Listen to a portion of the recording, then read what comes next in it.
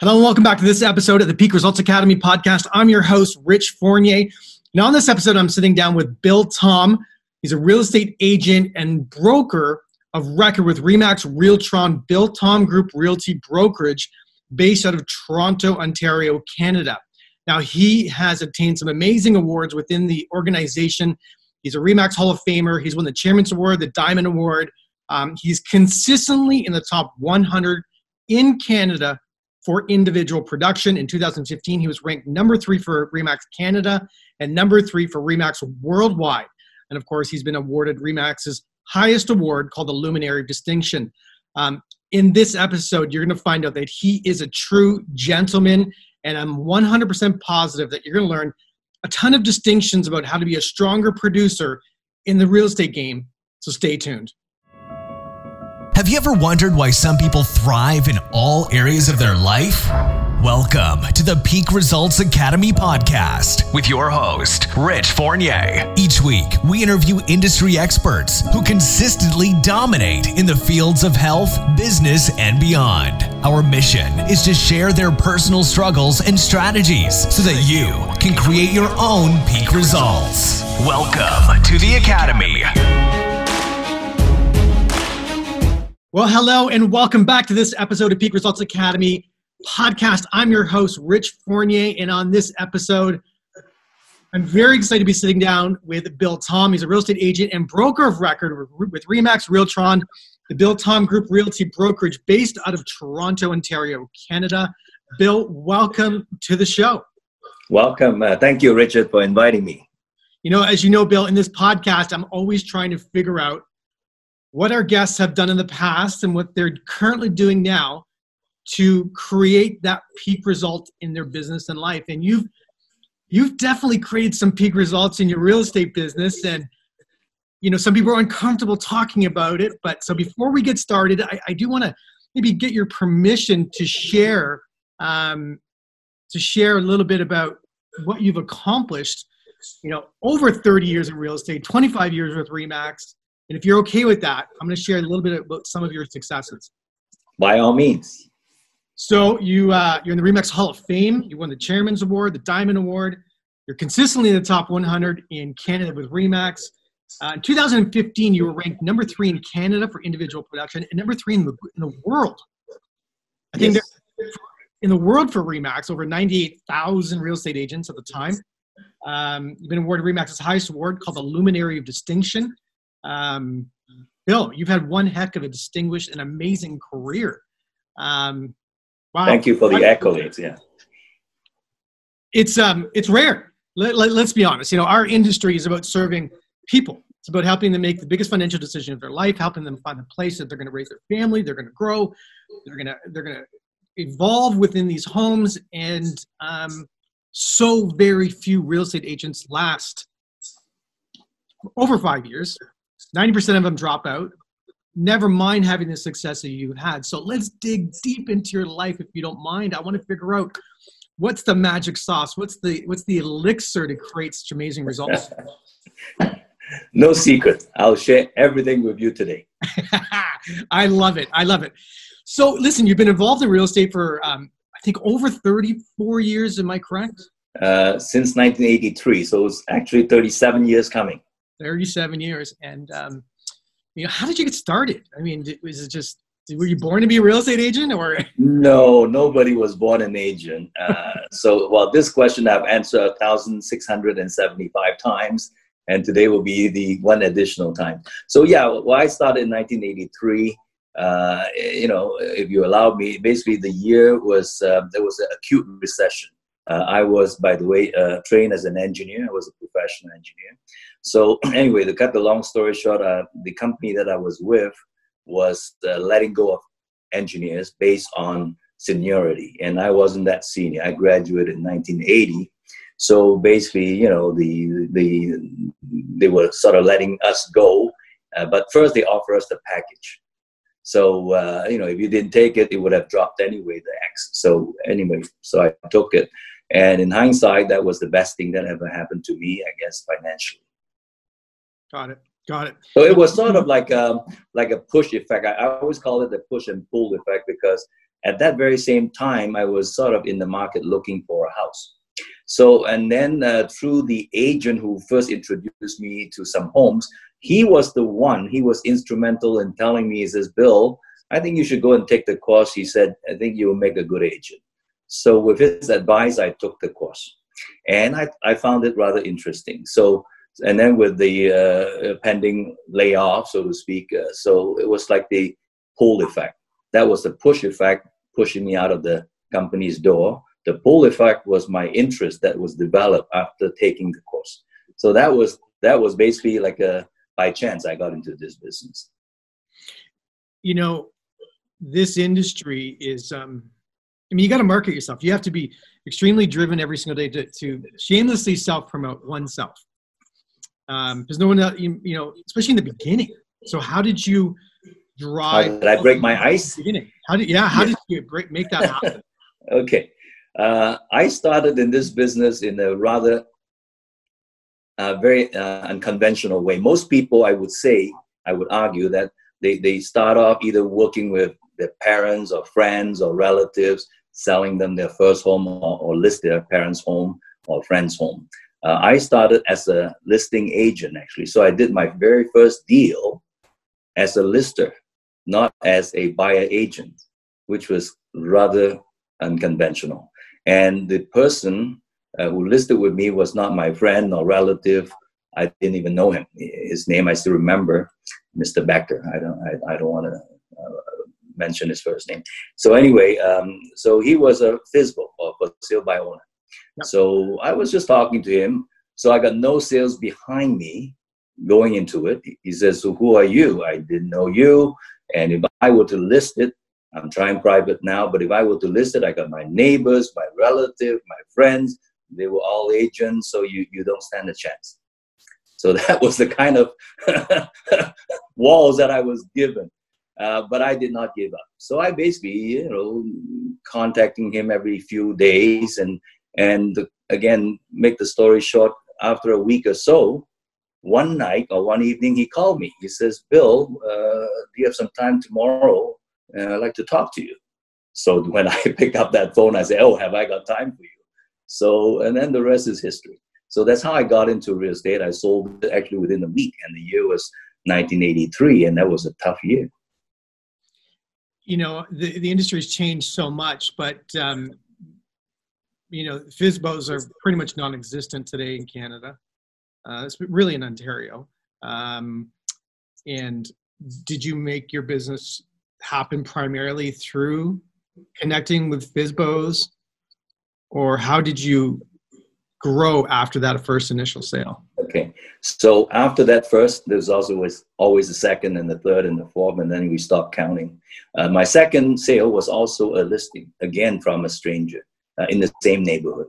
So once you got broken the ice, basically then it sort of grows from there. So, and then over time now, I've been at it for so long, I must admit that I'm not going after FSBO on a regular basis at all. It's not my cup of tea. Basically, I got people phoning me if they fail to sell on FSBO. Well, you can say, because of my name now, but certainly I do have, and we'll talk about it later. I'm sure you have those questions as to how I generate my business. So FSBO is not one that I focus on, nor even expired listings. Was there moments in your career where you second guessed being in the business? I must admit, over the years, ever since I started, and that was within weeks, I got my first listing and sold it within a week. I have been counting my beans and been counting my blessing. I've been very lucky over the last 30-some years. I have gone through the 1989 to 1997 trough or the recession, or in real estate terms. And then, of course, rode the wave up, and then now 2017 wave down again. And now with the COVID-19, which we'll talk about later, there's always a debate there. So I've seen the ups and downs. And throughout all these years, I must admit, I have been weathering the storm quite well. So in other words, during the downturn, actually my business was not affected that much. I still remember 1997. That was the very bottom of that 1989 to 97 down cycle. I remember I was number 6 in Canada. I was number 6 in Canada. That year I remember because I took a picture with Craig Proctor. He was number 1, but as a team. I was number 1 as an individual. But in Ontario at the time, it wasn't called Remax Integra. It was called Remax Ontario and Atlantic Canada. So for the Remax Ontario Atlantic Canada division, I was the number 1 agent, 1997. You know, so few agents survive, never mind thrive in this business. What has enabled you, Bill, to be the exception? Well, it basically boils down to a few consistent things that one must do. At least it works for me. When I took the course, I remember 2 axioms or sayings that the instructor said to me. One was to list to last. And he said, if you haven't got listings, you haven't got anything to sell. That is basically what we're selling these days, or all the years. Number 2 is to plan your work and work your plan. And to this day, I have been following those 2 sayings to the dots without fail. And along the way, of course, you have to put in your diligence, your dedication, and commitment. But those are the focus that I have not wavered from. So was that a consistent conversation day to day to get listings? You know, what was that work ethic like? You describe that, like your day to day method of operation. Okay. I have a program like most successful agents should have. I have, for example, let's start from farming, which I do farm the areas that I actually lived in also. So we have consistently a monthly newsletter that goes out to my past client, which are in my database broadcast. And then I also have flyers campaign that goes out at least every month, but in the spring month or prior to the spring month is a little bit more frequent, because spring market, as we all know it, is our bread and butter. And also majority of the buyers and sellers are doing it in the spring and closing in the summer. Best time to renovate if you need to, and then start a new life in a new area, new community, new school zone in the fall. That has been the case, ups or down, doesn't matter what the market is, that never fails.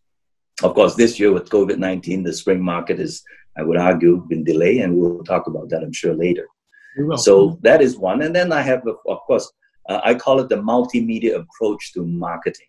So I do have my community newspaper, in my case will be North York Mirror. I do have my ethnic groups, which are also some part of my income source, such as the Chinese, the Persian, the Korean. Those are the 3 major ethnic groups living and buying in this area by the drove.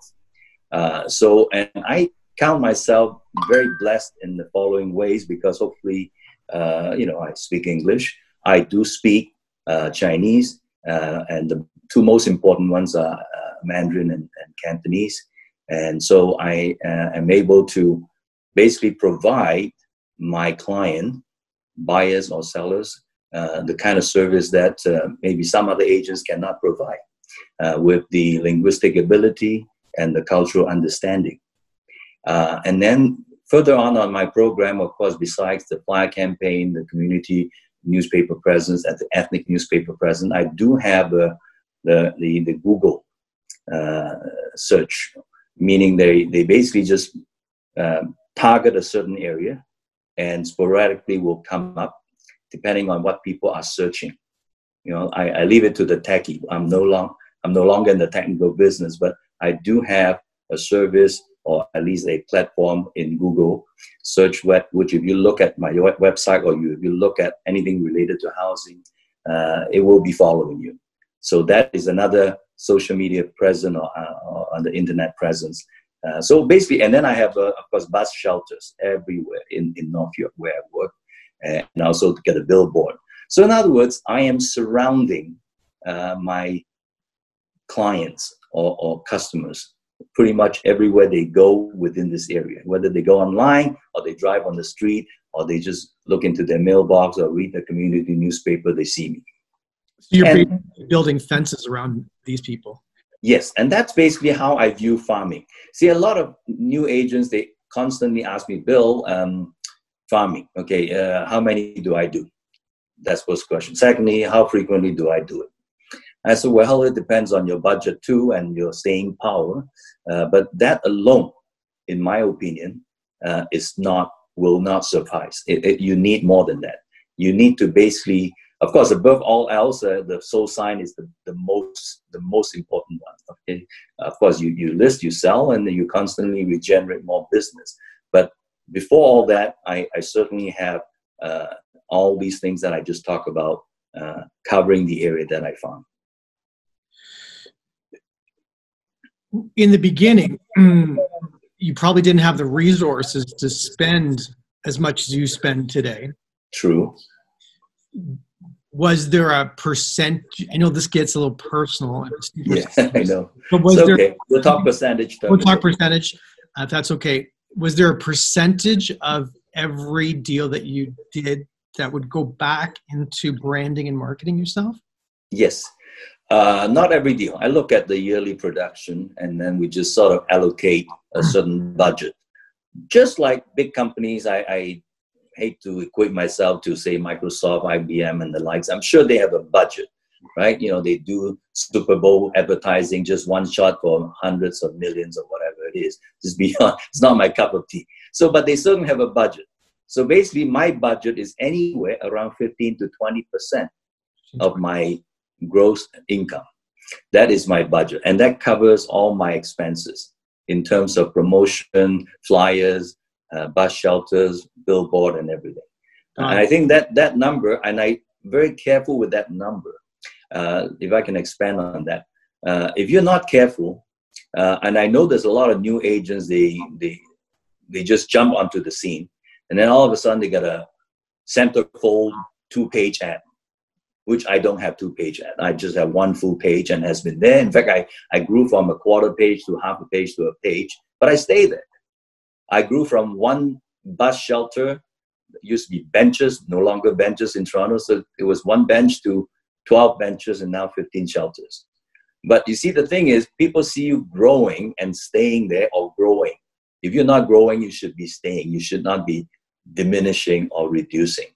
So I find that if there's a good advice for new agent is not to go like 100-meter sprint and put all your energy into that 100 meters, and then you got another mile left to run. Okay, so this is like a marathon in this business, and that is attested by the fact that I've been running for 37 years and still pretty much at the top of the game. And thank you, of course, not just to my own hard work, but all my clients who supported me. That's good to hear. Yeah, it's very rare to find someone who's been in this game for as long as you've been and near the top. That's extremely, extremely rare. Is there any advice you would give to an agent today? How to start off appropriately in today's environment? You know, there are no FSBOs to call because now they pay a fee and go with other companies for mere postings, whatever you want to call them. So that game is that you're not supposed to call expireds. You can't door knock in COVID. I have never been a door knocker. Okay. What advice would you give someone today to really start off on the right foot and to consistently grow year over year? That's a tough one. Obviously, I like to say when we got started, at least when I got started, the year was 1983. The competition then, just judging from my experience, may have been a little bit less. So I think it's a little bit tougher to get started these days. But that doesn't mean nobody will break through. There's always another Bill, Thom, and the likes that will come through. There's always a winner. So if my advice, thinking about your question, I would say, because the business has changed, is to very much train yourself well-versed in technology. Again, technology is one area I would certainly focus on, meaning instead of doing all this physical presence, like bus shelter, which can be more costly, technology, some of them can be for free. Like YouTube posting, you can certainly make sure yourself is well-shaven and well-dressed, and then post it every week and broadcast it to whoever you have. You may become an influencer. Right. Like some of these people, who talk fashion, talk sports, talk music, So you can be an influencer in real estate. So I think that will be a cheaper way through technology to start influencing in the area. But you still have to find the area, the niche. You don't just go and spread yourself too thin. That is another key. See, you don't want to be known to 10 million people, but they're all over wherever. You want to be known to only 5,000, 10,000, let's say, even better, but not much bigger in an area, but you do it consistently. The key word is still consistency. The media through which we do these so-called fly campaign or presence have changed. And I think if I have to do it all over again, yes, instead of the physical fly, which is not so environmentally friendly, even though we use recycled paper and all that, I think the media is a better way and the way to do it, which of course is consistent with what we're seeing today. We're doing virtual meeting, we're doing virtual signing, we're doing virtual 3D tour of houses, right? So everything we're doing is really through technology. So that is my advice to new comers to the business, and that is to be well versed in technology and utilize them wisely and do them consistently. If you were to start today, that's great advice, by the way. If you were to start today, would you join a team or would you go on your own again? I think joining a team has a lot of benefits. Obviously, being part of a team member is not necessarily your long-term goal. But short-term, I think it's actually not a bad idea. When I started in 1983, there was no team. In fact, like I say, 1997, when Craig Proctor got the team award, I got the individual award. We took a picture together. That was when the team concept emerged, okay, in 1997. So right now, of course, team is everywhere, and definitely it is the way to go, actually. So for newcomers, yes, I would strongly suggest that to join a team, pick a good leader, and sometimes you may work hard and may not get the reward as if you would be working individually. But hey, sacrifice a little bit, but you got a lot more to learn from the team leader. And then by the time you're more matured and known in the area, you moved on because you're not signed on to that team forever. That's right. That's right. No, it's a great learning environment. Yeah. If it's the right team leader, for sure. When you look at today in COVID, how are you serving your clients through this process? Yeah. Well, we certainly got more time at hand. Daily, I still have my routine. I phone not the same person every day. I phone a number of people. So that you stay in touch. You want to make sure they know that you're still in the business, number one. Phoning, of course, can be quite limited and time consuming, I must admit. But also I have the email broadcast. In fact, I just sent out my May newsletter or letter updating them about the sales in April and month-to-month comparison to 2019 and March to April 2020 comparison. And they all loved it. I got comments back from them. Some of them are my potential listers, listings rather. Some of them are my old clients. They still like to be informed and they still like to hear from me. And one of the things that we don't do enough, and myself is just as guilty, is the fact that we do not cultivate thoroughly or entirely our database of clients.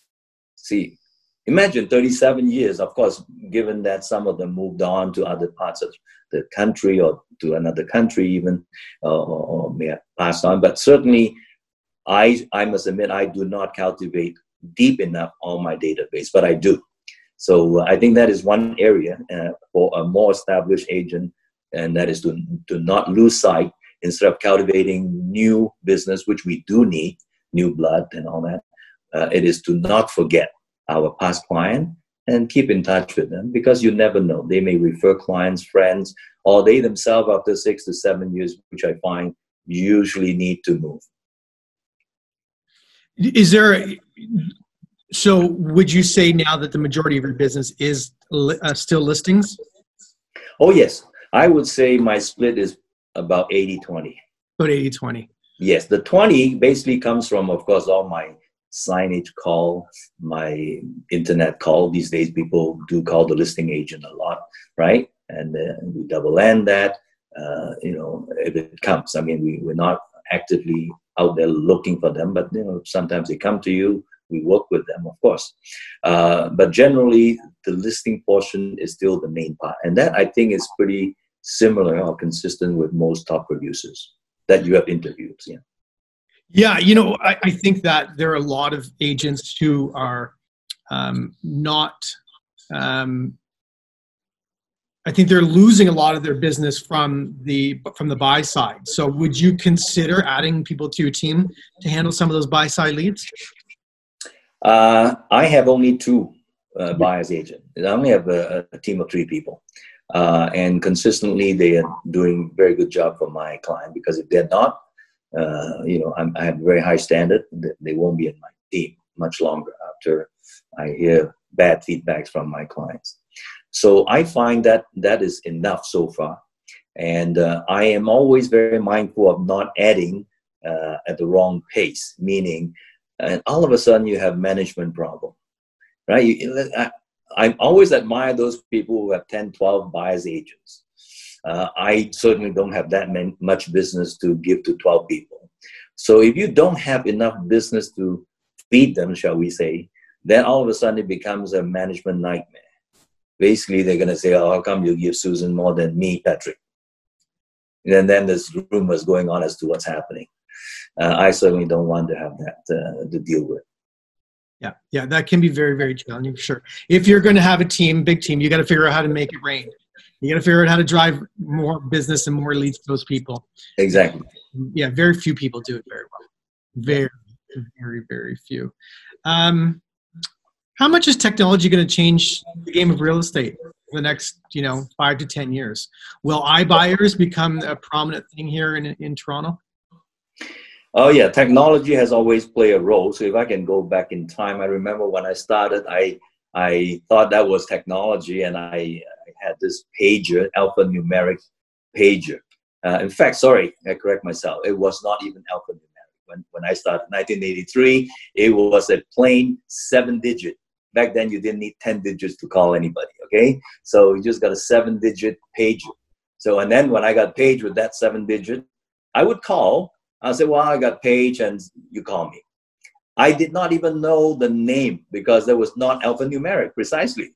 I would just say, okay, I call back because you paged me, all right? So that was then. And then, of course, BlackBerry in black and white came along. That's alphanumeric, and then mobile emails. And then the fax machine came along that released us from having to run around town with the offers. I don't know. When did you get into business in this field? I'm 46, so I do remember the fax machine, remember the BlackBerry, remember the pager. Okay. I was in You've been in the business, what, 20 years now? I've been in real estate now, 2009. Started off in Oakville area, and we migrated. So 11 years, yeah.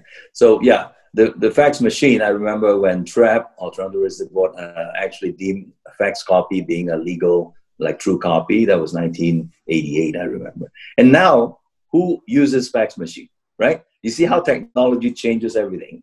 And then in the advent of the internet, I remember hearing this vividly, and I say to them this back then.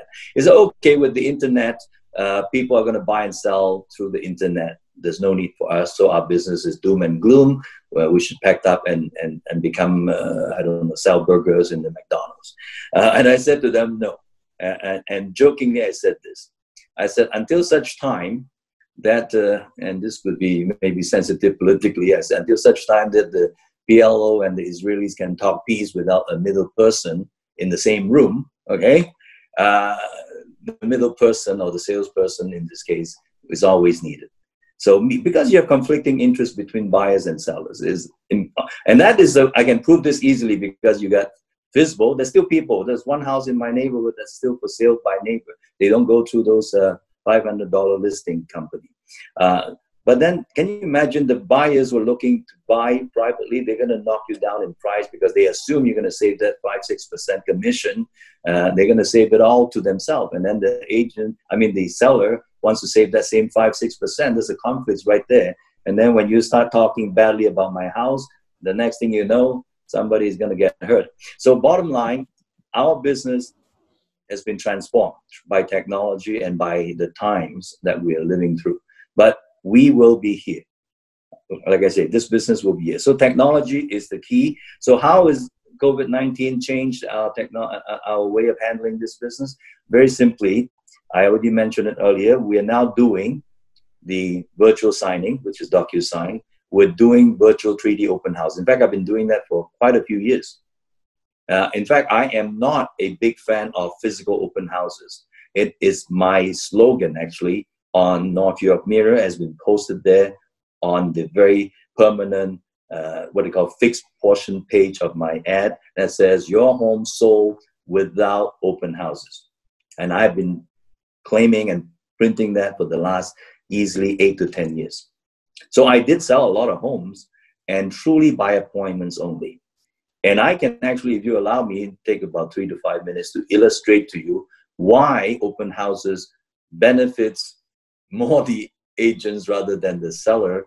But I think maybe this is not the time to do it. But so basically, I cannot wait to see when TRAP actually physically disallow open houses, that I don't believe no houses will be sold. So anyway, it comes right back to this COVID-19, which is actually my dream come true. Basically, then we're doing now 3D virtual tour or open houses. Ultimately, nobody will typically, anyway, buy a house without physical viewing. So it will lead to that ultimate viewing. So open houses, you get your neighbors, you got a qualified buyer who wants to buy 1 million when you're doing an open house for 3 million. It doesn't make sense. Or they're looking for 800,000 when you're doing for 500,000. So bottom line, the technology that we now at hand, and there will be a lot more coming, is the way to go. And that's why I cannot stress enough. And I myself, I'm 63, I was an engineer. I always try to keep myself up to date with all the technologies that are available at my disposal to do this business and do it efficiently. Yeah, I've been watching. I agree with you. Like, I wrote down something. It's something that other agents ask me, or people I'm working with ask me and say, why are we still in business? Or, why will we still be in business for a long time? I said, there's 3 reasons: fear, ego, and greed. Those things right there. People are fearful of making a mistake. Ego on both sides of the equation and greed on both sides of the equations require us to be in the center of that transaction. Exactly. And I don't see that changing. Not for a long, long, long time, unless humanity changes. That's right. No, I think that the agency, in fact, a lot of people don't see this. Lawyers, for example, it's a form of agency, right? Yeah. Lawyer is an agent representing a client, and we are an agent representing a client. So lawyers' business will be there as we know it, and our business will survive. It's just the way we're doing things have changed. Like I say, from alphanumeric pages to BlackBerry to fax machine to email attachment, now to DocuSign.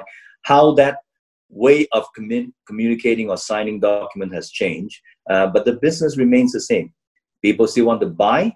People still want to sell. People still need the services that we need. And especially now in this day when people are very professional and specialization is the key. So meaning they haven't got the time to really go and look at FISBO or look at the property themselves. So they say, okay, I'm an accountant, I'm a doctor. Bill Thom, just look for 2 million to 2.5 in this area for me. And I want you to pre-screen them, okay? Make sure it's at least satisfy my basic needs and some wants, and then you show me. So very streamlined, very efficient. And with an experience like I have, usually we don't show more than 8 to 10 homes, and on average, we sell the home. Got it. And that is very efficient for the buyer, right? And for this, it's the same for the seller. We don't take like forever to sell a house, maybe average a month or less, depending on the market's timing, of course. And that's all what they want. I realized two things sellers want from us all the time. They haven't changed. So over the years, A, they want to sell at the highest price. B, they say, Bill, can you sell it with no showings? I'm just kidding. One showing. If you can just bring the one buyer and pay me that house, that number that I want, that is what I want. They want the price. They want the least inconvenience to their lifestyle. Yep. And that is basically what we provide.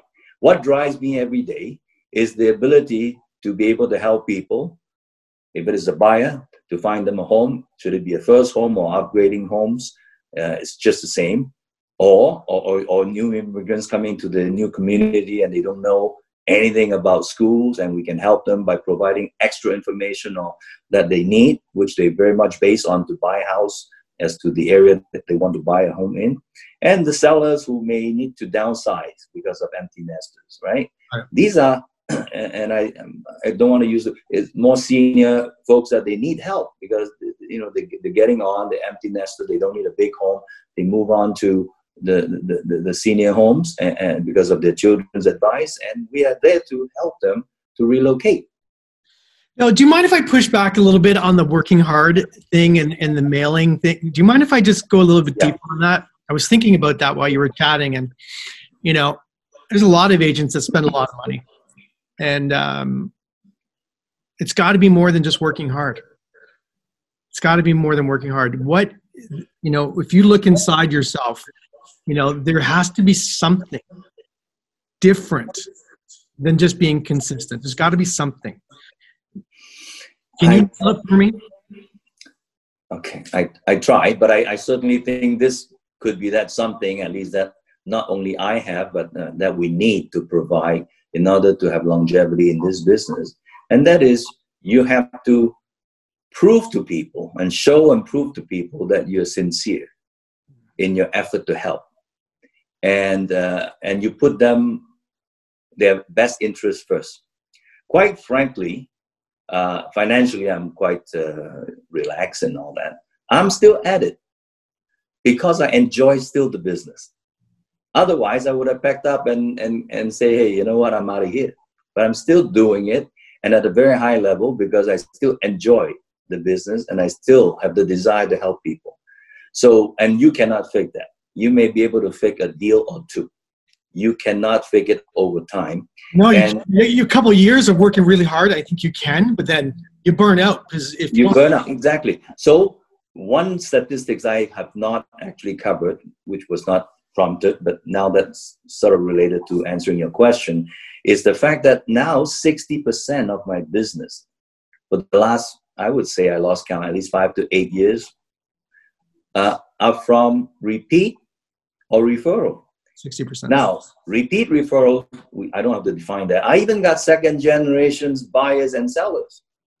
Yes, the parents bought from me or sold through me, and now the kids come calling. It says, Bill, when I was a young lad, my dad drives me around the neighborhood. I used to see a sign and you have that phone on your ears. Now here I am. I graduated I remember a lady who was a corporate lawyer, graduated from Harvard, even came back and said, now I'm moving with my boyfriend. I want to sell my condo, and you know, just two condos become one, so sell it for me. And she told me that story. She said, Bill, I was watching you when I was a young lad. So I am actually getting second generations buyers and sellers already. So part of the magic is that you actually like what you do. It's not just about the money. It has been for quite a long time. I have not been thinking. I'm not consciously. In fact, there's another saying that I learned from, I forgot whom. It was actually from another agent, but I just don't remember who now. He said, those agents who need money usually don't do well.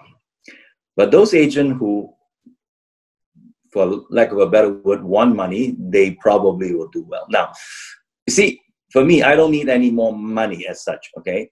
But I am doing it because I enjoy the business, the joy of helping people to relocate, either to find a home or to sell their home.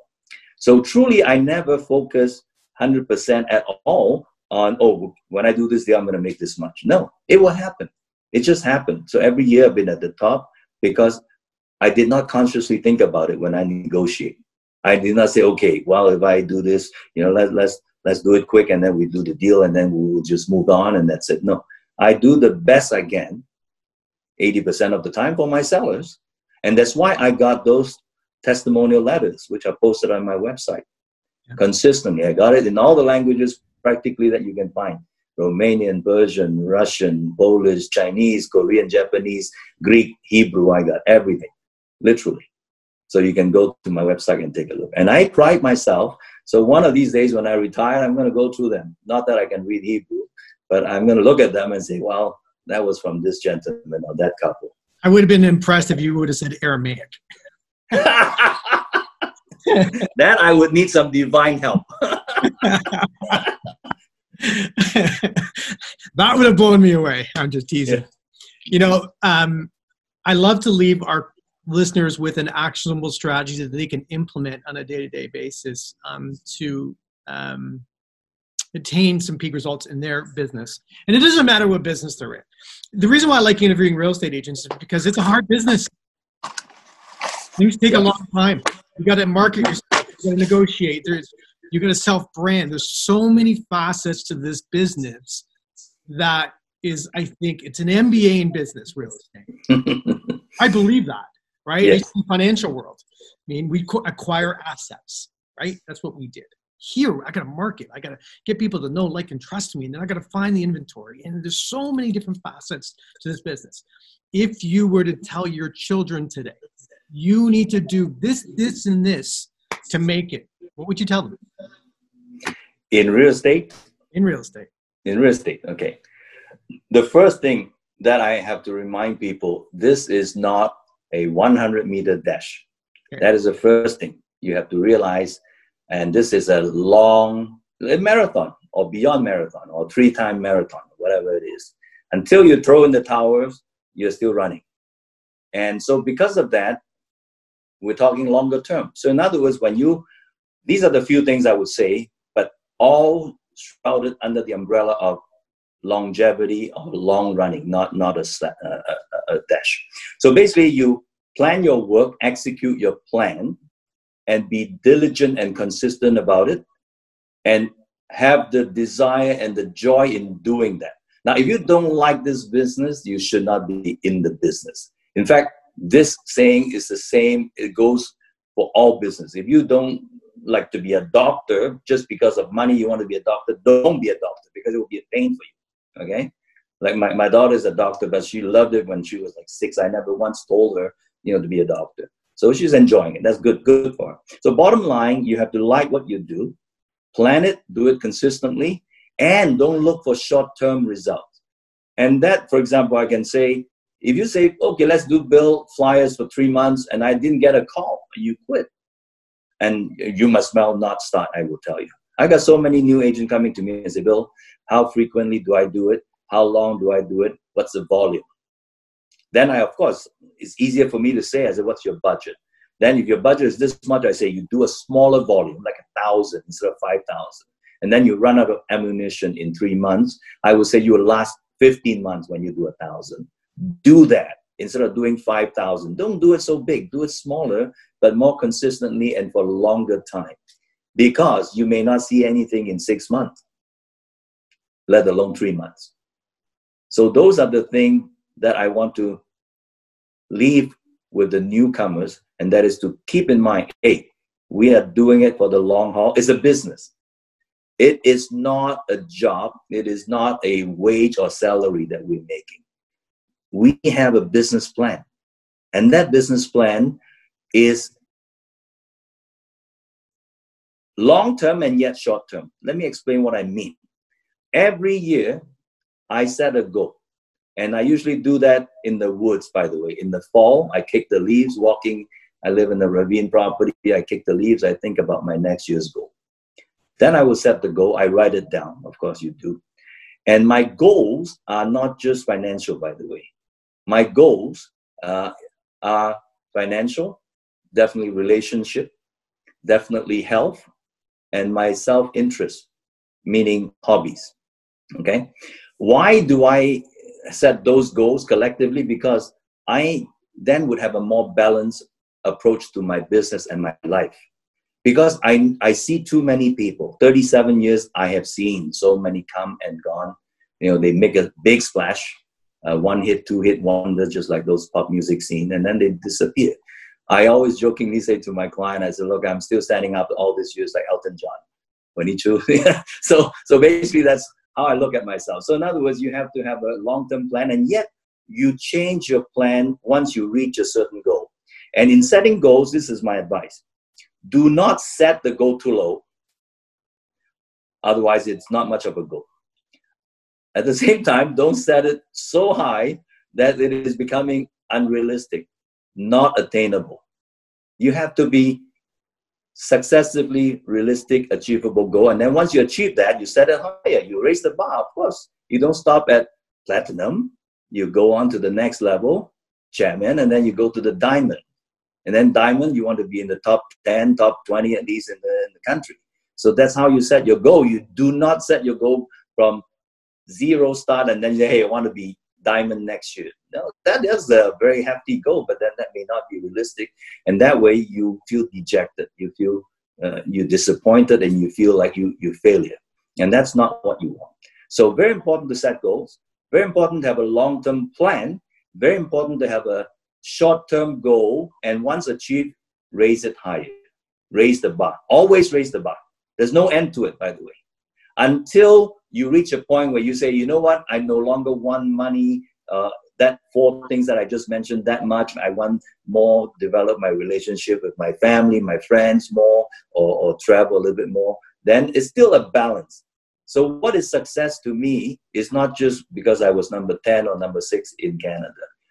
That is part of the measures. To me, is how my year has become, how my year has come about. Meaning this year, I talk to my children more. That's a good thing. And then I make the same level or better than last year. That's a good thing.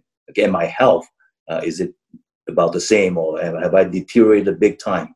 Because your health is your chips. You haven't got health, you can't even wake up tomorrow and make the calls. So these are all the things I look at for being a successful year. I don't take measures, because I was top 16 last year in the country, I was successful. Sure, that was a measure, but not the absolute measure. So I think I've said enough there. There's a lot of things to focus on, but that is truly, if you want to be in the business and stay in the business as a business, I use the word business, you have to have those goals. Otherwise, you get burned out. Yeah, I could see that. And you have to love the process every day. Because if you define it as doing the deal, you may not do a deal that day. So that's not a successful day in some people's mind. But if you define that I love the process every single day, that's the magic in the business. And and it sounds like you still enjoy the process on a day-to-day basis. Every sale is different. I have a very unique mindset that I can remember literally every house that I sold. In fact, just to share with you, am I talking too long-winded so far? We're good. We'll wrap up. Good? Well, you can edit this out if you like. And you're going to be blown away with this episode here. So one time I was showing a listing. It was by appointments only. So this buyer came with a wife and a friend. And that friend came in. He was sort of not looking at me with eye contact. He was just sort of going through with it. But I recognized him from the get-go. I said, oh, I've seen this guy before. Then while I was showing the house, I was churning in my head as to who he was. And then I remember. So I retrieved from my hard drive, I remember who he was. So after showing the house, on their way out, I asked the potential buyer, I said, okay, any questions, any things that you want to ask? He said, no. Then I turned to that gentleman who was avoiding eye contact with me. Then I addressed him by his name. I then mentioned to him, I said, okay, I remember you invited me to give you a presentation, but I did not get the listing. I even told him who got the listing. I don't want to mention the name.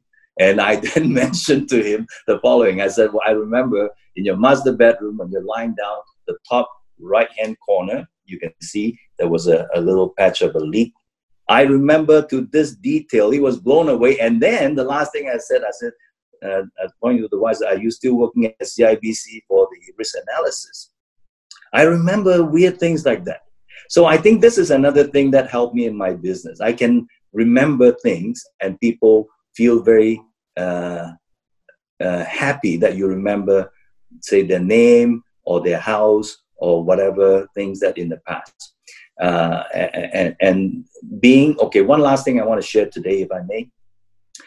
Linguistically, I already mentioned, cultural understanding is another one that I want to talk about, if I can share that with you.